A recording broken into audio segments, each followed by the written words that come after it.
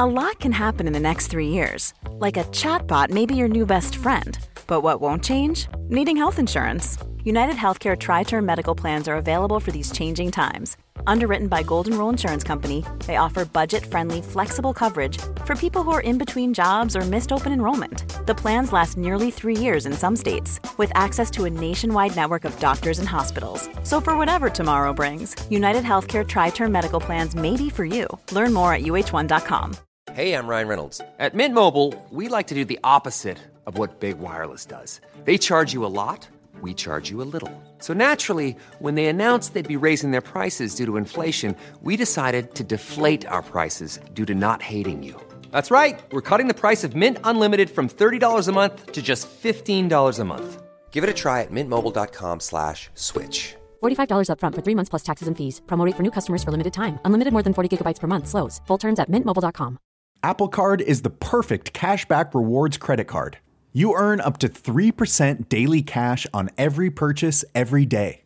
That's 3% on your favorite products at Apple, 2% on all other Apple Card with Apple Pay purchases, and 1% on anything you buy with your titanium Apple Card or virtual card number. Visit apple.co/card calculator to see how much you can earn. Apple Card issued by Goldman Sachs Bank USA, Salt Lake City branch, subject to credit approval, terms apply. This is Christopher Kimball. You may have heard that we just started running international culinary tours.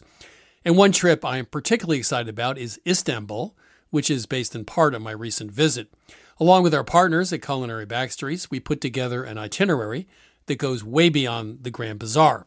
This May, we'll visit local neighborhood markets, take a sail up the Bosporus, and harvest vegetables from farms in the city's ancient moats.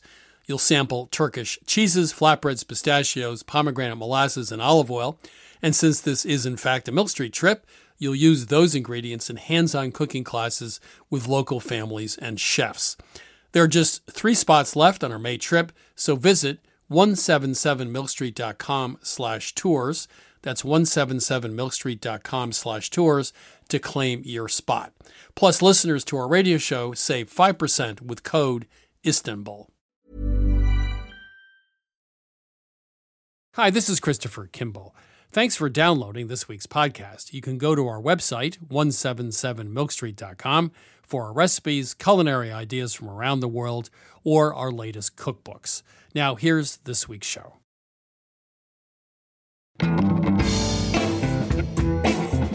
This is Milk Street Radio from PRX. I'm your host, Christopher Kimball. With over 1 million subscribers on TikTok, Alexis Nicole Nelson has turned her lifelong foraging hobby into viral entertainment. In her videos, she sings about the right way to eat a cattail, and she hunts for mushrooms in the parks around her home in Columbus, Ohio. Today, she joins us to impart some of her foraging wisdom, including how to use seaweed to make panna cotta. Yeah, I got a cooler of seawater and seaweed home from Maine to Ohio. So then I could use the seawater for pickling and the Irish moss to set a panna cotta. It works. It was very good panna cotta.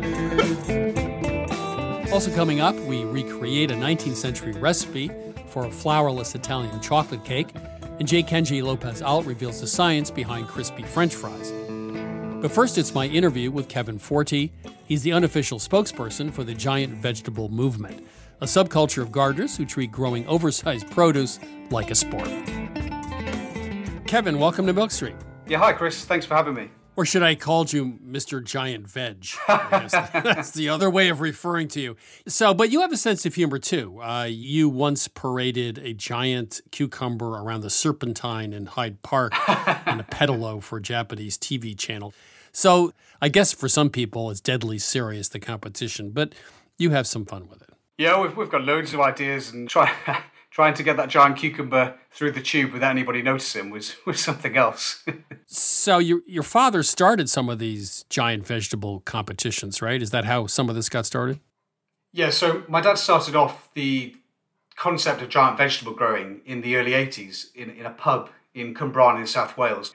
And it was essentially just over a pint and a bit of banter with the pub goers. And after one season, they decided to have a pumpkin onion contest. And what happened then is literally the pumpkins couldn't get through the pub doors. They had to get a bigger venue. So one of the things I noticed in doing a little research is it wasn't too long ago when 200-pound pumpkins might win a competition. And today we're talking, pumpkins getting close to being a ton, almost 2,000 pounds.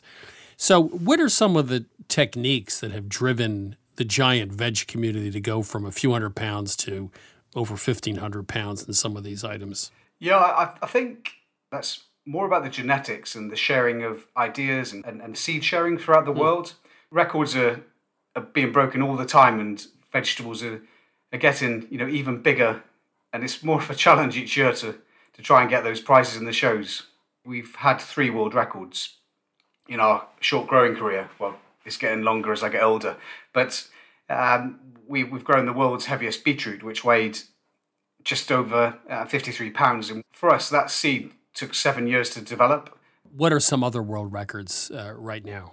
Yeah, so we've grown the UK's biggest zucchini, which was just over 203 pounds. We've had the world's longest radish. It wouldn't be any good for cooking, but it'd probably be good for flossing. But that measured just over 2.2 meters long. We've also had the world record for the heaviest chili pepper as well. And every year we're trying to secure Guinness World Records as a family. And if you do come across a heavy vegetable, then you get your place in the record books and your place in history. Let's talk about the competitions. You mentioned occasionally there's cheating. You say men can lose their morals when trying to grow the girthiest marrow in the room. I guess one guy years ago tried to pass off a shop-bought cantaloupe, and he got caught because the residue from the price sticker gave him away.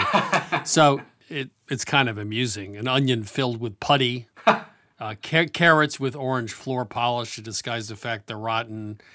Injecting with water, I would think, would be a pretty common. I mean, if you're going to cheat, that would be the obvious thing to do, right? Just add weight through water. Yeah, so back in the early 90s, there was a grower who allegedly had pumped his pumpkin full of water. But my ethos really is, if you're going to cheat, you're only cheating yourself. And if you haven't grown it, then why cheat yourself? So do you have to build platforms while, let's say, a giant pumpkin's growing? I mean, what are some of the other techniques you've developed? Yeah, so some of the pumpkin growers will grow on pallets. They'll grow on huge beds of sand. Our marrows or our zucchinis are wrapped in duvets. They've been shielded from the sun with fishing umbrellas. Some of the other things are bras for giant tomatoes. The bigger the better. Tights, the ladies' tights are used for suspending cucumbers in, so they don't fall off the vine. So your garden, you have, undergarments, you have platforms, you have bags of sand. It must be kind of a wild-looking place. Yeah, it's quite unique. You must have. I mean, everybody in this competition has their secret formula for feeding plants, right? I think giant vegetable growing used to be quite a secretive sport, and I call it a sport because we're all, like any sport, we're trying to be the best in our game. I don't think there's many secrets anymore because they're all on our Giant Vegetable Community Facebook page, because years ago it used to be seen as a hobby, and the community really is one that helps and supports and grows. It's really intergenerational. So we've got youngsters on there, we've got some of the old guys who are imparting their knowledge and wisdom. Okay, so you have a 2,000-pound pumpkin or a giant cabbage. Do people eat these? Do they just rot? What happens? Yeah, a lot of the vegetables that are grown are perfectly edible. So we collaborated last year with a chili grower and developed a chili sauce with the world's largest beetroot. And the giant cabbage that went to a show in Aberglasney Gardens down in West Wales, that cabbage there went to the school. It fed over 1,000 school kids. And the school children learnt a maths lesson, a science lesson, and also a cookery lesson. It just shows you potentially how the vegetables can be eaten. Some of the US guys have told us about making zucchini bread, so I'd love to try and get some recipes from you, Chris, on that, if you're able to share those. I got to tell you, my worst nightmare is someone shows up with a 300-pound zucchini and wants to make zucchini bread. I'm sorry. I just can't. I can do zucchini bread once a year, but 500 loaves of zucchini bread might be a bit much. But if you want recipes, we'll help you. Kevin, it's been a pleasure, and good luck on this season's competitions. Yeah, thanks for your time, Chris. Thanks for having me. That was giant vegetable grower Kevin Forte. Now it's time for my co-host Sarah Moulton and I to answer some of your cooking questions. Sarah is, of course, the author of Home Cooking 101 and star of Sarah's Weeknight Meals on public television. Hi, Sarah. Hello, Chris. I've said on this program many times my favorite cocktail is the old-fashioned. I know you have a glass of wine while cooking dinner. Do you have, let's say, a warm weather cocktail? I mean, do you change up cocktails for the summer versus the winter? You don't drink cocktails, you just drink wine? What? Well, I maybe switch more heavily to rosé in the summer. Woo! But I'll tell you, the one cocktail I will break for that I love is a margarita. And I like also when it's spicy around the edge. That's absolutely my all-time favorite. With fresh lime juice. I mean, I'm horrified. I won't say who it was who came over to make, big batch of margaritas, and they brought that bottled lime juice. No. And I was like, no. There's so few ingredients. You have to use the fresh stuff. But it's margaritas. I love them. So with all your French training, the l'apéritif never stuck with you? No, maybe way back when I did work in France briefly, I fell in love with the Kir, the cassis with dry white wine. Royale with champagne. But no, actually not. And for a very brief period when I worked at a local restaurant here, The Harvest, I was into Lillet. And then they'd do the orange peel where they'd run the match underneath it. And then that was pretty yummy. But again, I'm not a fan of sugar, although wine is sugar. It just doesn't taste sweet.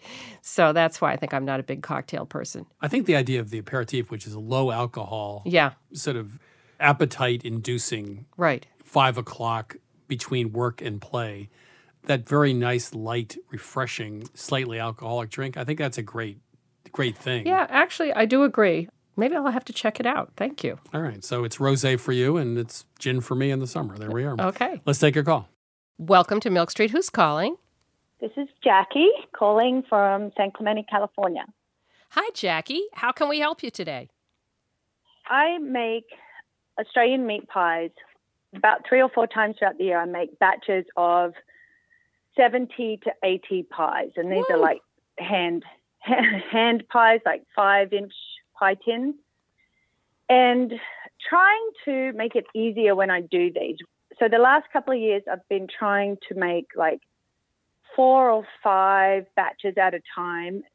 And every time I do that, I lose the flavor. Is it even worth trying, or should I just do batch by batch? First of all, let's just define what an Australian meat pie is. They're filled with, isn't it usually a ground meat mixture? Yeah, some are ground. There's all different varieties of meat, but I typically use chuck steak. It's basically like a stew wrapped in puff pastry. I would say this is a trial and error situation. The 3 times that I've tried it, I've written down what I don't get out of it. I crush up fresh peppercorns, I crush the coriander seed, I crush the celery seed myself in a mortar and pestle. Mm-hmm. But when I made it in the big batch, I think I did it by 4 batches, it tasted blander than what it should.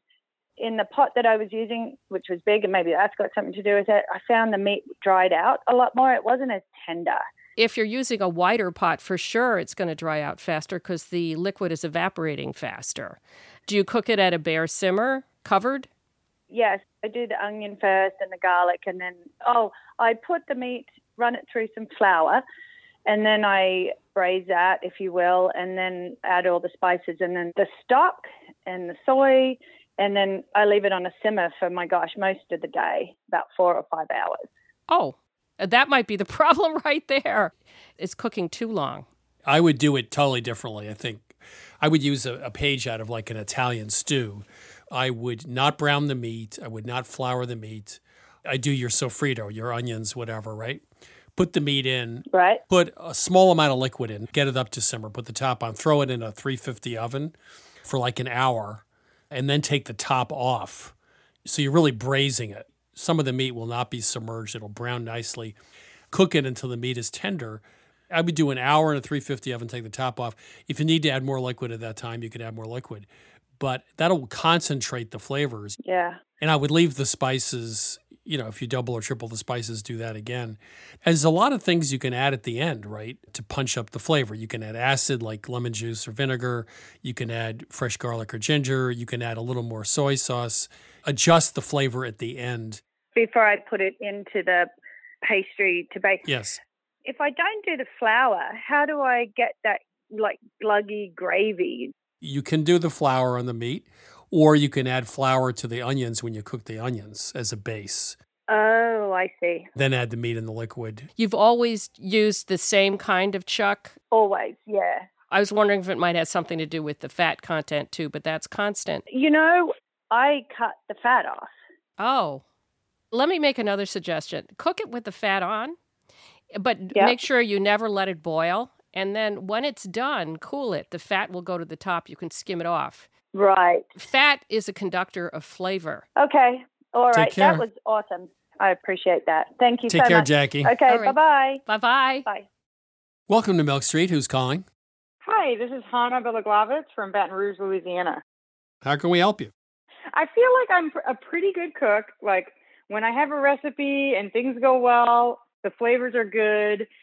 But when things go wrong in the kitchen, I just feel like my intuition is really bad. An example of this was recently I had some friends over and I was making pizza and it had asked for like a low moisture mozzarella. And one of my friends accidentally brought like regular fresh mozzarella. And instead of thinking it over, I made this pizza and we basically ended up with poached pizza.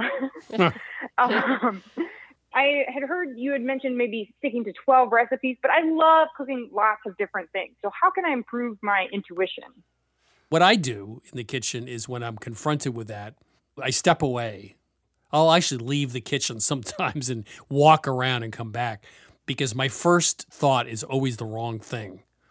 I see something going wrong. I go, okay, I'll do this. And then if I take in 10 seconds to think, I would have made a better choice. Not to get too personal, but does this only happen to you in the kitchen or when you're confronted with a decision, does this happen a lot outside of cooking? I am a classical musician, and I feel like most of what I do is I have to see what's on a page and translate it into sound that's musical. And so I feel like it's one of those things where it's happening in the moment and you do have to make a split decision. Well, that's interesting. Like if something goes wrong. Right. What instrument do you play? I play trombone. Wow. So you're playing. Are there times when things go wrong or you have to make a split decision in a performance? Oh, absolutely. So let's say somebody plays something that you're not expecting, like maybe somebody else makes an error. And then you have to decide, do I go with that person or do I go with the rest of the group? When in doubt, lay out is usually my... So that actually matches what you said about cooking as well. Well, okay, here's my suggestion. When that happens, walk to your front door of your house and back to the kitchen and then make a decision. I'm serious, actually. I just find 10 or 15 seconds makes all the difference. And I've trained myself to do that sometimes, not all the times. Sarah, do you have advice? You seem like you're a more thoughtful person than I am. So. Well, let me just first start by saying some of the best things we have in food were mistakes. Julia Child used to say, never apologize, never explain, just sort of reposition. And nothing is irretrievable unless you burn it. Julia's first choice is don't fix it, just restate it. Reposition it. So if your souffle falls, call it pudding cake. The other thing I will leave you with is, I've cooked a lot of bad food in my time. No one remembers 24 hours later. I mean, that's the great thing about food. It just disappears from the memory. And so unlike a piece of art. So, when I've served something that just wasn't very good, I just didn't worry about it because I knew 2 days later, nobody's going to remember. So, pause for 10 seconds. We'll pause for 10 seconds. Thank you so much. Yeah, and thanks for the information about the trombone, too. Take care. That was interesting. That was great. Bye-bye. Bye. Bye. This is Milk Street Radio. If you need a hand in the kitchen, give us a ring anytime. 855-426-9843. That's 855-426-9843, or email us at questions@milkstreetradio.com. Welcome to Milk Street. Who's calling? Pam Solka. How can we help you? I am trying to figure out how to do a recipe that I remember from my childhood. My sister's 60th birthday is coming up, and it's actually her favorite cookie, a hermit cookie, not a bar, that we got at a bakery on Cape Cod. And I remember it very particularly as being very chewy and brown with raisins, but it had kind of like a brownie top. Now, the regular hermits tend to be a little on the cakey side, and they're bar cookies. Correct. This is not like a bar cookie, right? This is not like a bar cookie. It's a little more like a brownie cookie, but there's definitely no chocolate in it. Yeah, I think probably to get a different texture, it depends on how you deal with the butter and the eggs and the sugar, about whether you whip them together or you melt them. Right. So my guess is the regular hermits that I've made too deal with that very differently, and that these maybe use more melted ingredients, like melted butter, for example. So instead of taking butter and sugar and whisking it till it gets very light, you'd probably melt the butter, and that's how you get a moister cookie with a shiny top, more like a chocolate drop cookie. So would you blend the sugar and the butter kind of like a brownie and beat the butter and sugar to ribbon stage? I think I put the dry ingredients in a bowl, whisk the eggs and sugar in a mixer, and then I would add melted butter and then fold in the dry ingredients. That's what I would do. Ah. Melting butter is what's going to give you what you want versus, beating the butter, right, Sarah? Don't you think it also has something to do with beating the eggs and sugar and getting some volume there? That was my thought, and that's what I tried. But the recipes that I've found so far only have 1 or 2 eggs, and I couldn't get the volume with only 1 or 2 eggs. It's also a matter of sugar too, right? Because the more sugar that's in it, the moister it's going to be. So my guess is they're higher sugar than a regular hermit, because the regular hermit's not as sweet, I would think. Also, does this have molasses in it? Yes. Take a recipe for hermit, melt the butter. That's the first change I would make, is to melt the butter. Okay. But I would also up the eggs and beat the eggs and the sugar and the molasses together till they're thick and creamy. I would do that. Okay, add the molasses there. Mm-hmm. Yeah. I do make a brownie cookie that you add white sugar to the eggs. Would brown sugar act the same way? Because my inclination is to use brown sugar. I would use white sugar and also molasses. If you have molasses, you don't have to worry about the brown sugar. Yeah. Because really, okay. brown sugar is nothing more than granulated sugar with molasses in it. Right. Okay. Oh, that helps a lot. But you want the straight molasses taste anyway. I think it's both. Right. I think it's both what Chris said and also the beating of the eggs in the sugar. Best of luck. Okay, Pam, we're rooting for you. Thank you so much. Bye-bye. Bye-bye. You're listening to Milk Street Radio. Up next, we go foraging with Alexis Nicole Nelson. That's right up after the break.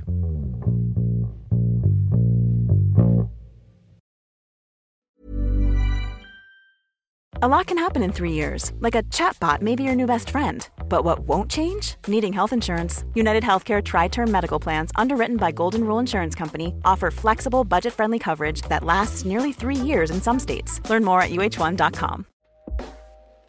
Hey everyone, I've been on the go recently. Phoenix, Kansas City, Chicago.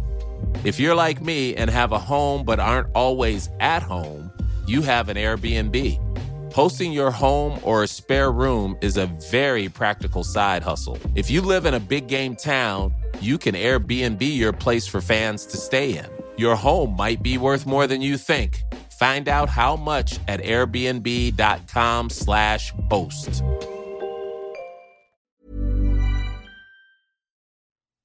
Wonderful pistachios have become my go-to snack. Now, I could list all the health benefits. They're a good source of protein, fiber, and unsaturated fats. But for me, flavor comes first, and that's why it's pistachios, not peanuts, in our household. Wonderful pistachios come in a variety of flavors and sizes, including sea salt and vinegar, chili roasted, and smoked barbecue. Check out wonderfulpistachios.com to learn more. That's wonderfulpistachios.com.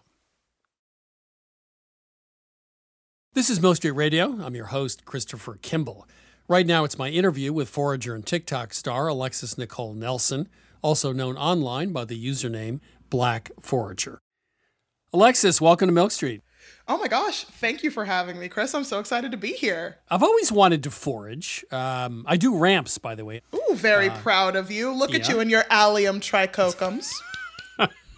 That sounds like something you wear. Or a Harry Potter spell. Yeah, or that. So before we get to the plants and how to cook them and what to do with them, what is the deal in terms of being able to forage in national parks, in city parks? I guess the rules and regulations are all over the place right now. Oh, they vary so much. Even within park systems, the rules vary a great deal. I know here in Columbus, you can't forage in the metro parks. You can't forage in most of the city parks, except one metro park has like a hunting area where you're allowed to forage. But then it's like, ooh, what if someone thinks I'm a turkey? Are these ramps worth it? I don't know. It's a lot of like very unsexy research that you have to do before you get to be like the cool kid with your pants tucked into your socks, just pulling things out of the ground. So there are two sides to this. One is you want to conserve the parks. If you had thousands of people running around digging stuff up, that would be problematic. Oh, yes. How do you balance not destroying the parks with too many people digging stuff up versus having the opportunity to forage if you live in a city? Absolutely. It is all about being what I like to call future-minded with your foraging. It's about taking a step back and asking yourself, if I do this and say a handful of other people forage this in the exact same manner that I am, will someone 10 years from now, 50 years from now, still get the opportunity to do exactly what it is that I'm doing? And of course, there are exceptions to those rules because we have a lot of invasive and naturalized species. And I mean, oh my God, those guys, pull them up. And then on the flip side of that are like ginseng, which would be like at the top of the pyramid, oh my gosh. Yeah, exactly. I know here in Ohio, one of the only places I know you can gather it is down in Wayne National Forest, and you have to have a permit. Now, I know there are a lot of rule breakers. I know because they're all in the same Facebook group. Are you about to sing? I did sing a little bit. It's usually when I'm talking about something a little uncomfy. I feel like singing makes it a bit better. It's just like, yes, I do know of people doing illegal things because they post about it on Facebook. So I've watched a lot of your videos, which I love, but you're going like, well, this is dogbane and this is milkweed. Okay, I guess I see the difference. But if you look down at the root, it's a little bit reddish, and if you look at the leaves, the spines of the leaves are different. How much experience do you need to really get the difference between, let's say, a dogbane and a milkweed? Well, there are some plants in terms of lookalikes that I think a beginner could absolutely get. Maybe something a little bit lower stakes, like a young pawpaw sapling and a young spice bush. Very easy to key out. And then you do have like milkweed versus dogbane. And then after that, you have Queen Anne's lace and poison hemlock, where you have to go through a very specific checklist. Right. The entire carrot family is just full of hooligans. Some of my favorite foraged foods, and also just a ton of things that are out here trying to hurt you. But there are so many plants that do not have lookalikes that I don't think you have to have all of this like botany knowledge right off the bat to start foraging. How much of foraging goes back to being medicinal? I know a lot of people think about wild plants primarily as medicine. Was that very much part of the history of this? Oh, I think so much of the history of foraging and so much of what foraging still is for a lot of people does link back to health and does kind of link back to this idea that thousands and thousands and thousands and thousands of years ago, before agriculture was really established globally, humans did have this constantly rotating diet of things coming in and out of season, pretty much with like each passing week. And a kind of feeling that eating that way and having that kind of variety helps health-wise.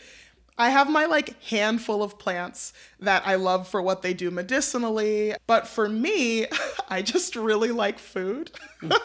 I love food. I love the constant variety that foraging brings into the kitchen, and I love the connection to place that you have to foster to kind of be a foraging cook. You talked about the best meal you've made with chicken of the woods or hen of the woods mushrooms. You also mentioned you dehydrate them and make jerky. Oh, yeah. I love mushroom jerky. Do you use any seasonings with that like you would with meat jerky? Oh, absolutely. Otherwise, it's just going to taste like a hunk of forest. So I used wild grape vinegar that I made myself, a little bit of soy sauce, a little bit of olive oil, and then just a ton of forage spices, some bladderwrack seaweed salt, which I put on like everything savory that I make, some spice bush berries, which are just like a little Midwestern delicacy. And it was so good. What about some of the odd in the best possible sense plants? I mean, Irish moss, I ran into in Jamaica, and you have a video about it. Could you just describe where you got it and what it does? Absolutely. So Irish moss is Chondrus crispus, for anyone who's getting down with the binomial nomenclature. It just washes up on the beach a ton. And historically, it has been used to thicken a lot of milk-based desserts because it has carrageenan in it, and it's a really good thickener when it is exposed to protein. And I thought it would be really fun to make a panna cotta with it. And yeah, I got it off the coast of Maine. Took a cooler of seawater and seaweed home from Maine to Ohio. So then I could use the seawater for pickling, and then I could use the bladderwrack seaweed as a spice and use the Irish moss to set a panna cotta. It works. It was very good panna cotta. Were people staring at you on the beach while you were harvesting the Irish moss? We went on a rainy day specifically so that wouldn't happen. Now, what about cattails? I saw you did have a video of cattails. What do you do with cattails? What don't you do with cattails? I'm just going to turn into a cattail commercial.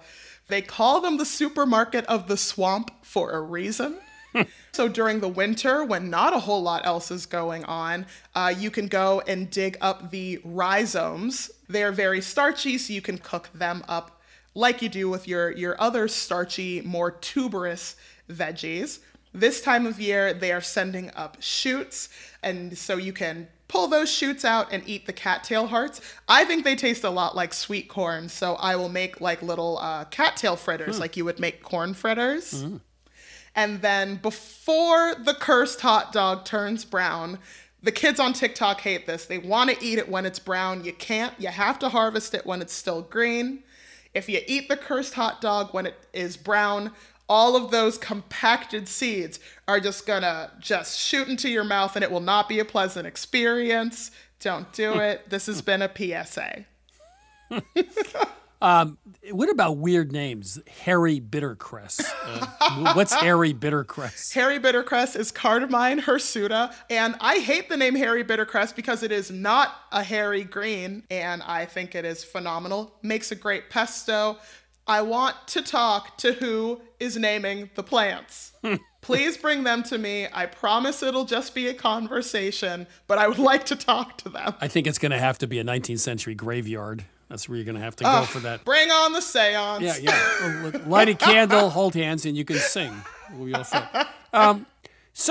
Okay, I walk out my backyard. Let's assume I live in suburbia, but I have a little bit of wildness going on somewhere I haven't mowed over. Dandelions, what else is likely to be out there? They're the most common things people could forage for. So I would say if you were trying to do some lawn foraging, there are a lot of plants that we've given this banner title of weeds. Your dandelions, your garlic mustards, your creeping charlies, and your pokes. I know goldenrod is coming up. on the edges of a lot of people's yards right now, and I think they are delicious. It's free food growing in your yard, and you're just going to go ahead and spray Roundup on them. So I should bring you to Vermont because we have Acres of goldenrod in August. And they are considered weeds. I mean, everyone wants to get rid of goldenrod. Which I think is insane. 1, they're beautiful. 2, the pollinators love them. 3, they make a killer tea. I know tea isn't exciting. The children get very mad when they're like, why is everything that you're making right now a tea in the middle of winter? And I'm like, I don't know if you've noticed, Billy, but everything outside is dead. I mean, when you say children, are you referring to your TikTok followers? To my TikTok following, which honestly, the average age is not that much younger than me. I really have to stop calling them children. So, practically speaking, when people watch your TikTok videos, which are incredibly entertaining, do you expect people to go out and forage? What do you hope is the result from all of this? My hope is that after watching my videos, they go for a walk in their neighborhood, and even if they don't necessarily see the plant that I was talking about, they start noticing different plants. I have a lot of New Yorkers who are just like, my world isn't fanciful and magical like yours in Ohio. I'm a New Yorker. And I'm just like, have you been to the northeast corner of Central Park? Have you seen the sumac? Have you seen the blackberries? One of your fans wrote, because of you, while I was out walking, I recognized this plant, and it made me feel like my neighborhood was a cooler and happier place. That sort of brought me up short because I didn't think about foraging as making you rethink the neighborhood you live in. Yeah, I always get a little emotional when people say that to me because it does really help you develop a relationship with where you live. Sometimes I'll be like, oh yeah, you're developing a relationship with a specific plant and it feels a little hoogy-poogy.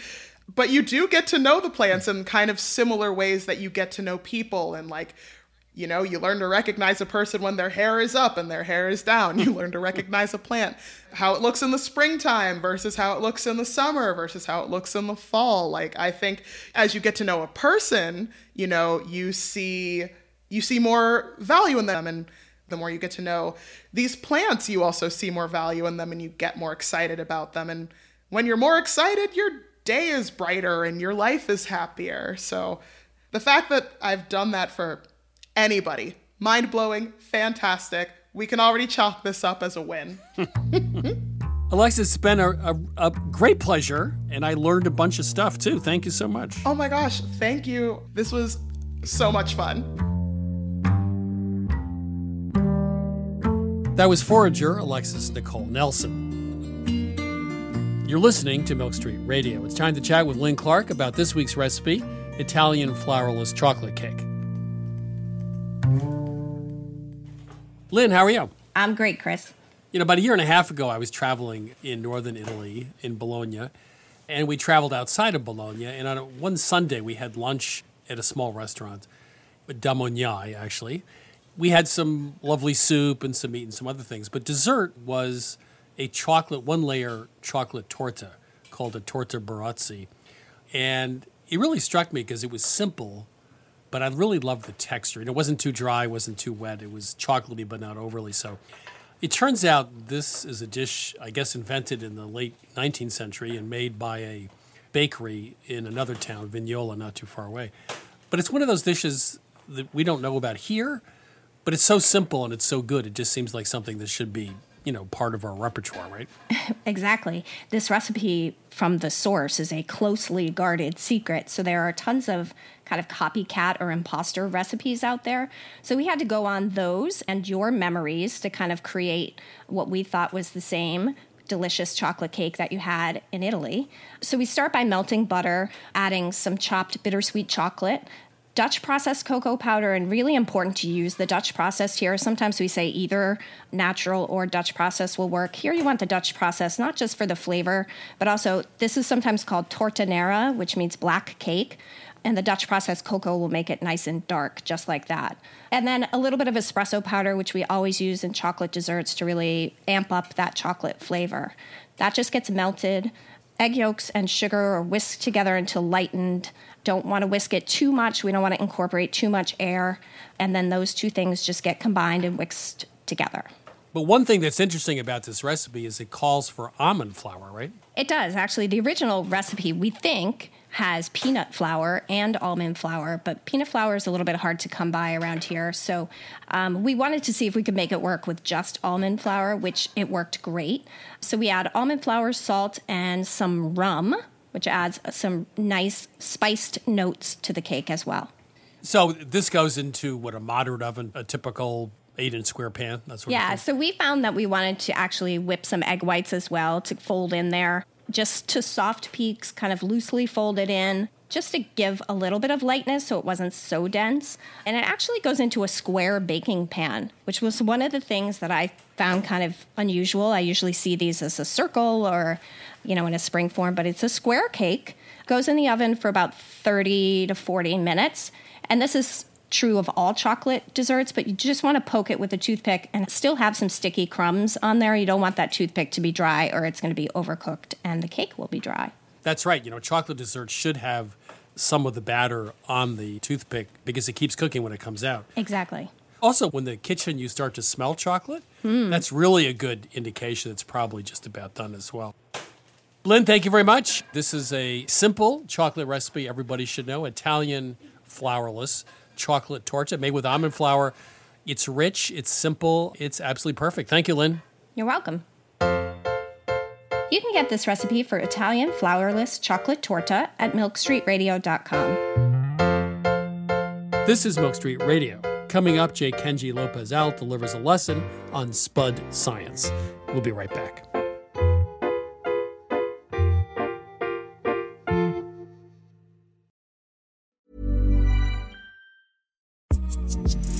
Listen to this Acast show ad-free on Amazon Music with your Prime membership, or subscribe wherever you get your podcasts. I'm Christopher Kimball, and you're listening to Milk Street Radio. Right now, Sarah Moulton and I will be answering a few more of your cooking questions. Welcome to Milk Street. Who's calling? Kate from Des Moines, Iowa. How can we help you today? My mom and I, we enjoy watermelon salads, but the watermelon hasn't really been great. It's been kind of mushy and mealy. And I had seen on a couple of different websites that you can firm up the texture of watermelon with an acid like a citrus or I would assume a mild vinegar. Kind of thought it might be something akin to pickling, but I don't really know. I haven't seen it anywhere that I would trust, like a cookbook or anything. It's just been on a couple of websites here and there. Well, I guess, pickled watermelon rind is popular in Vermont, so I grew up with that. But if you're going to use this in a salad, a mushy watermelon's a mushy watermelon. There's nothing you can do. Yeah. Now, the question, obviously, is are you buying watermelon in season when they're grown locally, or are these being flown in from somewhere else? See, that's part of the issue. We're kind of down to supermarket watermelons. Right. And the quality is going to be iffy at best. Yeah, I would definitely only do it with a good local watermelon because the stuff, I won't mention store names, but in some fancy stores, everything looks great, and then you taste it and realize, I just had some carrots. My kids, we just cut off some carrots for them before dinner, and I put one in my mouth and spit it out because it was orange, but that was about it. With a blindfold, I could never have told you what it was. Yeah. One tip with fruit, especially watermelon, is it should be very heavy. I mean, it should feel heavy. Mm-hmm. And then it's going to be good. Same with grapefruit. I go through a lot of grapefruit. You want the ones that they just feel heavy for their size. They don't feel light. That's just a buying tip. But for a salad, I would do it at the end of summer when you have watermelons locally. I mean, Sarah?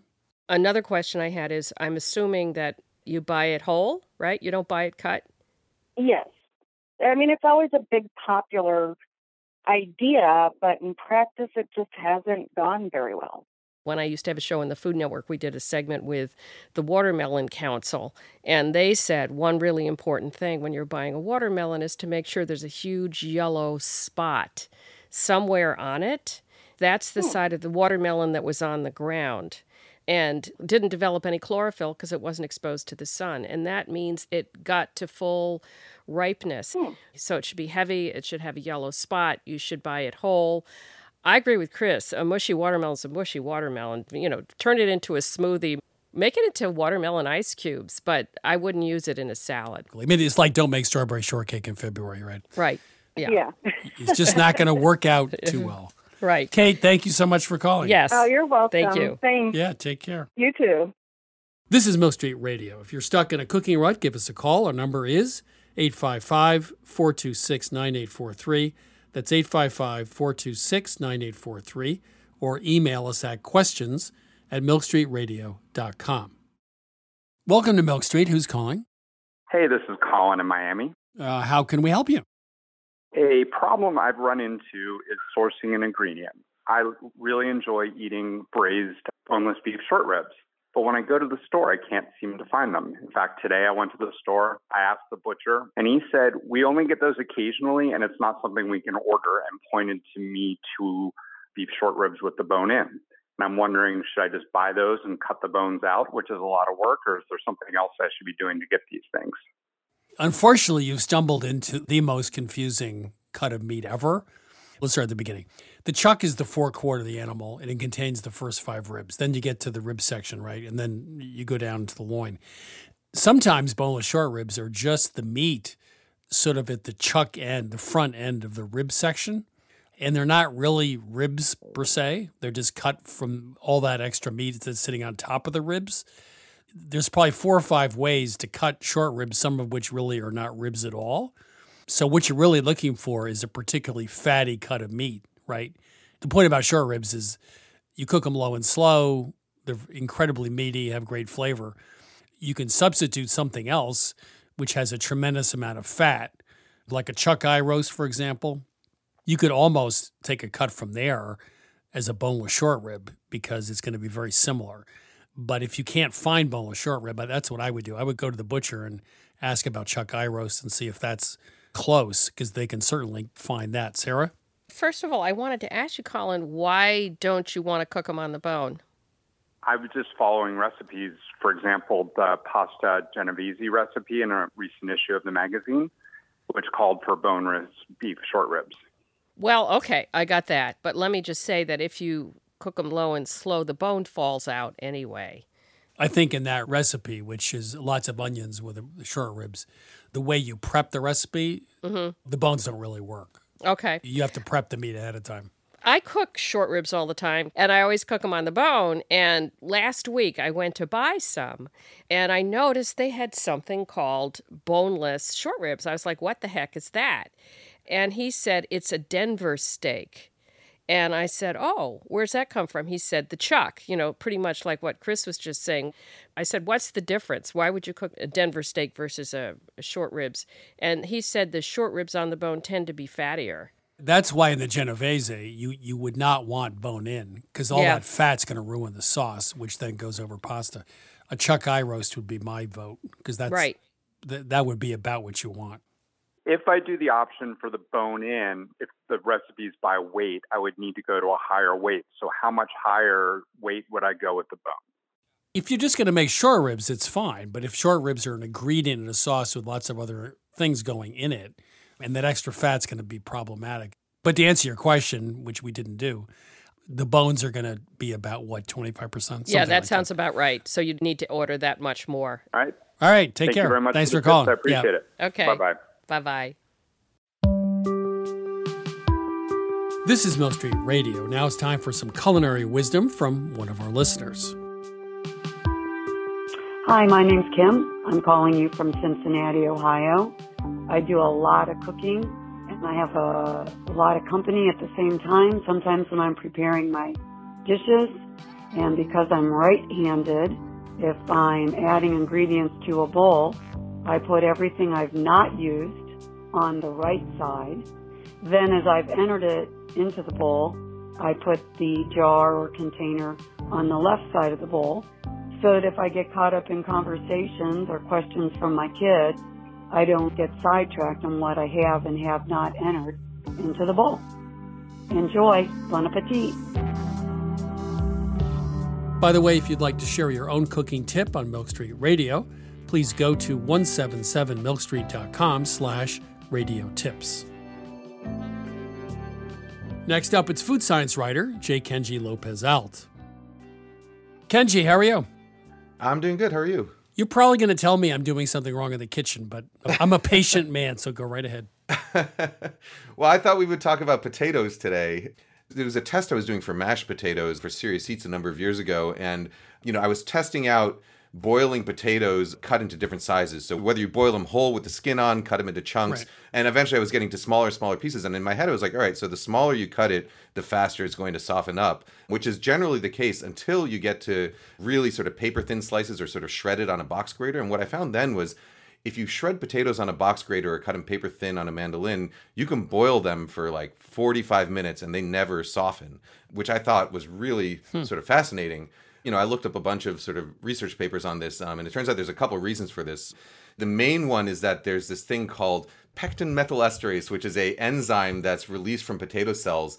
And when you have this enzyme plus calcium ions, what it does is it actually firms up pectin, which is sort of the carbohydrate glue that holds plant cells together. But it'll actually firm it up so that it won't soften even when you boil it. And so, this is actually quite useful in some situations. So, for example, the reason people soak their French fries, you cut your potatoes and then you soak them in water and you soak them and soak them and soak them. And what you're actually doing is, first of all, you're removing some of the starch so that they don't overbrown, but you're also rinsing off this enzyme and some of the calcium ions so that what actually happens is that the exterior of those potatoes, it's a sort of a surface treatment. They stay firmer as they're frying. So if you take potatoes and just fry them straight in oil, they'll come out a little soft. But if you rinse off the potatoes, say overnight in clean water, or just rinse them until the water runs clean and then fry them, they stay much firmer. So similarly for dishes like hash browns or, in China and Korea, there's stir-fried potato dishes. And, so what you do with those is you shred the potatoes and then you soak them in water to wash all the starch away. And that way you can sort of stir-fry them. And even though they're fully cooked, they get this sort of crisp cucumber-like texture. And that only works if you soak them. And with American-style hash browns, one thing I realized after learning about this was that, I go hunting every year at this cabin in Michigan, and we always make hash browns there, and we use this well water. So it's this really high mineral content well water, and the hash browns there always come out super crispy and really good. And so now I'm like, after learning this, I realized the reason that was happening is because that well water is so full of calcium ions. So if you have particularly soft water at home, you can either use some bottled mineral water to rinse, or the other thing you can do is actually add a little bit of acid to it. So a little bit of vinegar to the water will have a very similar effect on strengthening pectin. If you're making like latkes or hash browns or stir-fried potatoes, anything where you want your potato to sort of retain its texture, slicing it thin and then soaking it in hard water is the way to do it. So let's go back to French fries. So we're still maintaining soaking them after cutting them, or would you also add vinegar to the water? The way I do French fries, I actually do a sort of triple cooking process, and this is how I do it at my restaurant. It's a triple cooking process. So first we boil them with a little bit of vinegar in the water, and so that actually has a very similar effect. It firms up the exterior of the potatoes. So you boil them with a little bit of vinegar in the water, and then you do the standard double fry process. That gives you that sort of like glass-like, really crisp, smooth surface texture. If you want something like roast potatoes, you can do the opposite and actually add a little bit of baking soda to the water when you boil them before you roast them. And what that does is it really breaks down the surface of the potatoes faster than the interior does. So you end up with this sort of like almost like mashed potato like slurry that coats the surface of the potato so that when you roast it then, it gets a lot more texture. It adds a lot of sort of surface area because you have all that broken up matter that's coated on the outside of it. So depending on what texture you want, if you want sort of a crispy glass-like structure, then you would do a little bit of vinegar. And if you want it to be crunchy and more surface area, then you would do a little bit of baking soda. Or just, buy a plane ticket to Michigan and do your hash browns Come there. out to our, right? to our hunt camp, yeah. Kenji, thank you. You've taken something simple, a potato, and made it complicated. Thanks. Yes, complicating things is my specialty. Yes. That was J. Kenji Lopez-Alt. He's the chief culinary consultant for Serious Eats. He's a food columnist for the New York Times and also author of the book, The Food Lab. If you tune in too late or just want to listen again, you can download and subscribe to Milk Street Radio on Apple Podcasts, Spotify, or wherever you find your podcasts. To learn more about Milk Street, please go to 177milkstreet.com. There you can download each week's recipe, watch the latest season of our TV show, or order our latest cookbook, Tuesday Nights Mediterranean. You can also find us on Facebook at Christopher Kimball's Milk Street, on Instagram and Twitter at 177 Milk Street. We'll be back next week, and thanks, as always, for listening.